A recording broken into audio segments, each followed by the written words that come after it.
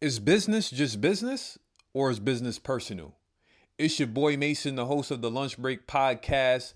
Let's get it. In honor of Kobe Bryant, each episode will be around 24 minutes, and each guest you can expect to be from different industries and careers. But the main focus is business or is business personal? Let's get into this episode. It's nice to have you. Colin shot you my way, so shout out to my boy Colin. He's cool peoples. And so that's how you and I are connected. And I understand that you were on Clubhouse and stuff like that. So, shout out to your efforts there. But for the culture, for the brand, what do you like to eat for breakfast? Most mornings I eat, it's either, you're going to think I'm lame, but I keep it really simple. It's Special K with blueberries and oat milk, or oatmeal. That's actually pretty healthy. Blueberries. Yeah. That's pretty healthy. Yeah. Sometimes it's the simplest things that makes us happy. You know what I'm saying? Like for me, it's French toast, eggs, bacon, or sausage or whatever, and a mimosa. As long as I have a mimosa with my meal, I'm happy. Nice. But sometimes it's the simplest things that makes us happy. Like, quick sidebar. A friend of mine, she was like, "What's the highlight of your week? Or what's gonna be the highlight of your week?" She asked me that on like Tuesday, and I was looking at my schedule. And for me, I don't know about you, but when I order something on Amazon, it goes into my schedule. I said, honestly, I'm getting an Amazon package on Wednesday. And I have business meetings and this, that, and like fun things to do with my friends. But I'm like, honestly, it's the Amazon package. That's good. So like, Special K, whatever. But yeah, so let's dive into the topic just to give people context. Your focus is like human centric sales, right? And that appeals to me because I remember there was a period of time when I was working at a startup that relationship sales was kind of my thing. So tell us a little bit about that concept, human-centric sales. What is that? Yeah, human-centered sales. So I'm the founder of this company, and I help essentially entrepreneurs and sales leaders authentically close more deals and implement human-centered sales systems. And so that, in terms of the systems piece, it can be anywhere from sales processes to how you're motivating your sales team, how you're really building out that sales culture. So I really anchor to building out thriving sales teams and also helping salespeople cultivate successful sales mindsets. So really the internal and external narrative that helps us to cultivate success and just relate to each other and be more human-centric. Yeah, and what your style and your business is very relevant now because that's why I say don't be a dinosaur, because a lot of people, it's not the 70s no more. You know what I'm saying? It's not the 70s anymore. And a lot of things that worked then don't work anymore. Right. You know what I'm saying? The traditional, like push is not going to work in 2021. It's not going to work in 2026. Right. So what would be some of your advice to someone if they were a CEO or, they got a sales team or whatever? What would be your advice to them? Like, hey, if you're building a sales team, you should be doing X, Y, Z. What would be your advice there? I just to kind of quickly answer that, because obviously there's so much there. Right. But I'd say that giving your salespeople back the agency to create and trusting them that their sales style is their sales style and it works. Not trying to only have one archetype of what it means to be a good salesperson, but actually expand your vision around that and allow people to be themselves and to just give them back that agency. So I appreciate that because there's different sales gigs that I've had, and I'll just give two parallels. One of them I was limited in the creativity that I could have. Yeah. And I felt boxed in. Right. You know, do this, do this, do that. Don't do this. Why did you do that? Right. And it wasn't the most successful for me. Right. You know what I mean?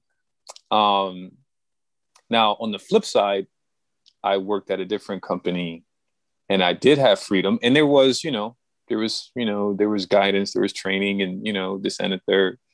But I was given rope, so to speak, you know? And I had a weekly, maybe I was spoiled, but I did have a weekly phone call with the president of the company and things. And we could talk, training, this and the third, but we also talked about other things outside of work. And maybe that was her way of like building camaraderie with the team and things of that nature. So that empowered me, and I was successful in that. So I feel like your advice is very, very, very beneficial, like to CEOs out there, Yeah, absolutely. I mean, I think if I empathize with the sales leaders out there who micromanage or who don't give out too much rope, if you will, if you want to stay with that metaphor, it makes sense, right? Because it's essentially a tool for risk mitigation. And they're trying to make sure that the customer has a fluid experience and that they're accurately portraying their brand and their product. So I get that.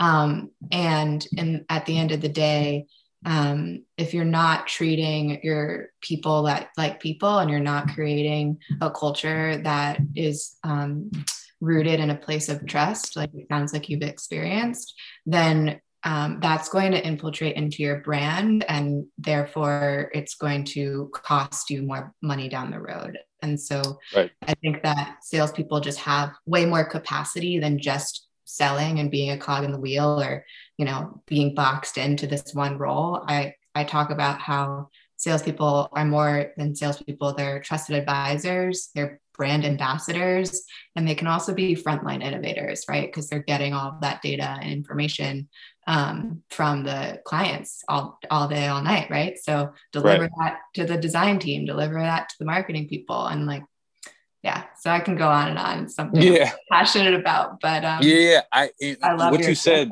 And what you said reminded me of, so like locally, there's a college called Rochester Institute of Technology, RIT, in Rochester, New York. Yeah. And I gave a talk there. Like I spoke to, like we did a collaboration with some college students. His name is Barry Strawber. He was the professor. And it was like an advertising and marketing class or something like that. And one of the things I told them was, I think I said something like business equals people, or people equal business. Like you have customers, you have clients, you have whatever. And it's like, without people, you don't have a business. You know what I'm saying? Like, I feel like, yes, there's a lot of different ways to grow and scale a business, but if you don't treat people well, your business is not going to do well. You know what I mean? Like if you treat a customer wrong, they're going to go home and tell how, you know what I mean? And that's a ripple effect. Exactly. If you have a employee, you don't treat them well, there's going to be a ripple effect. Yeah. And maybe in the short term, you thinking profit, but you end up going to lose. You're going to lose. You're going to lose in the long term. That narrow vision, right? Like if you have profit only on the mind, then where's innovation? Like how can we be more expansive, right? If we're just keeping salespeople as cogs in a wheels or boxed in, then there's a glass ceiling, right? You can only hit that quota rather than like whatever else there is. And to kind of build on your people equals business bit, I always say that relationships are the synapses of an organization. And a synapse is what, makes those neural pathways fire more quickly, right? And so, That's amazing. That's quotable. I'm going to quote that. I'm going to quote you on that one. That was amazing. That should be in the book somewhere. I'm sure I didn't make it up. Yeah. So speaking of innovation, the point of innovation, one of the things that's out now is Clubhouse. You and I both are on Clubhouse. Yeah, I love it. And do you think people can make money on Clubhouse? Like with the human approach with sales, you think people can make money through Clubhouse? Should people be on Clubhouse? So, okay, this is a great conversation. I love Clubhouse, and I can go into all the reasons why, but I think that it's really important when we're going on to Clubhouse, just like when we're trying to market anywhere. Like, I think that profit shouldn't be the main intention, or making sales shouldn't be the main intention, right? Like, this whole service mindset and being trusted advisors is really taking hold in the sales space these days. And so if you're going on Clubhouse with the intention to add value and make real connections, sales will follow, profit will follow. And so, yeah, I would highly recommend, not going into if you're thinking about going to Clubhouse, please don't go into Clubhouse being like, I'm going to go there and sell myself. No, it's like, I'm going to go there and add real value, because there's opportunity to create new content and collaborate and be a freaking human. People are being really real and really raw there, and it is so refreshing. So yeah. I'm gonna keep it 100 with you. So I love everything you said, and I maybe offline another time you could tell me all the reasons you love Clubhouse. Yeah, because I love Clubhouse too. So when I first got on Clubhouse, because I was nominated in December, I was like, what is this Clubhouse? Like, what is this? Like, and people, even before I was nominated, like, people, are you on Clubhouse? Like, we know you with the trends. Like, are you on? I'm like, nah, I'm not on Clubhouse. What is that? So the first month, like the first 4 to 6 weeks I was nominated, I wasn't on the app at all, like 0%, right? Right. Long story short, I finally started using the app, fell in love with that. Right. Probably was addicted the first 10 days or something like that. And I'm like, okay, I got to calm down. Too much time on it. Like, I'm only getting 4 hours of sleep. This is the problem. And then I've become more balanced. And I love the app. It's for me, you can't DM someone. You don't post. You don't have to consume like written or video content. It's audio only. So I'm talking to people, right? So it's kind of like my connection with people is like talking to them. Like, there's so many people I'm connected to on LinkedIn that we've never had a conversation offline. It just happens. They might send you a message and okay, you connect. Oh, I love your content. And then that's it. Right. Same thing with Instagram. They might like some photos. You follow them, they follow you. And then it's like, you never really, you know what I mean? But like, literally, Clubhouse is built on building relationships, period. It's like, oh my God, this is awesome. So long story short, Clubhouse is not my favorite social network. And Instagram is probably second. LinkedIn used to be first. It's crazy that I'm even saying this. And the reason why, because it's like LinkedIn is not connected to Clubhouse at all. Like, I wish I could link my account, but I can't. And I could put it in my bio, but who's gonna, you know what I mean? So yeah, I definitely feel like your advice is valid as far as like, go on there to provide value and the sales will come. Mm-hmm. Yeah. And it's a great place to build your brand too. And access your voice, especially if you're an entrepreneur. It's a great place for a think tank as well. Like, that's kind of how I'm treating it right now. I just started Human-Centered Sales Club. There's different clubs on Clubhouse. And then you can host room topics under the clubs. And yeah, I'm just really excited to get more like-minded individuals that have this idea that, sales needs to be rebranded. It needs to be more human-centered rather than profit-centered. And so I'm really excited to see what comes of that. Yeah. I made a club too, just like you. My club is called Podcasting Be My Guest. And I'm trying to like so if someone has a podcast and they're looking for a guest, they can come. or if someone wants to be on a podcast and they've never been on, and maybe they have been, but they want to, they can come. And then like maybe people who are podcast listeners that's looking for some dope podcasts. So it's kind of like a podcast community that I'm trying to build. Right. So that's what I'm building on there. But yeah, now that we've talked about humor-centered sales, and we've talked a little about Clubhouse, here's the haymaker question for you as part of the brand, right? Access to everybody that come on the show. So business is business, right? Some people have that mindset. Nothing is wrong with it. Some people say, hey, it ain't personal, it's just business, right? Keep it pushing. Then some people say business is personal. That's why things like personal branding exists and things. What's your mindset? Is business just business? Is business just personal? Or is it a little bit of both? I mean, Mason, what do you think I'm going to say based off of our conversations, right? I have an idea of what you're going to say. Yeah. I mean, I think that business is personal. I think that, people work with people who they like, people who they know. And so you can have the same exact startups, for example, starting off, same product, same everything, but one might become the unicorn because of maybe they've got great soft skills. Maybe they know like more people and have a better like relationship with those people. Right. And so I think that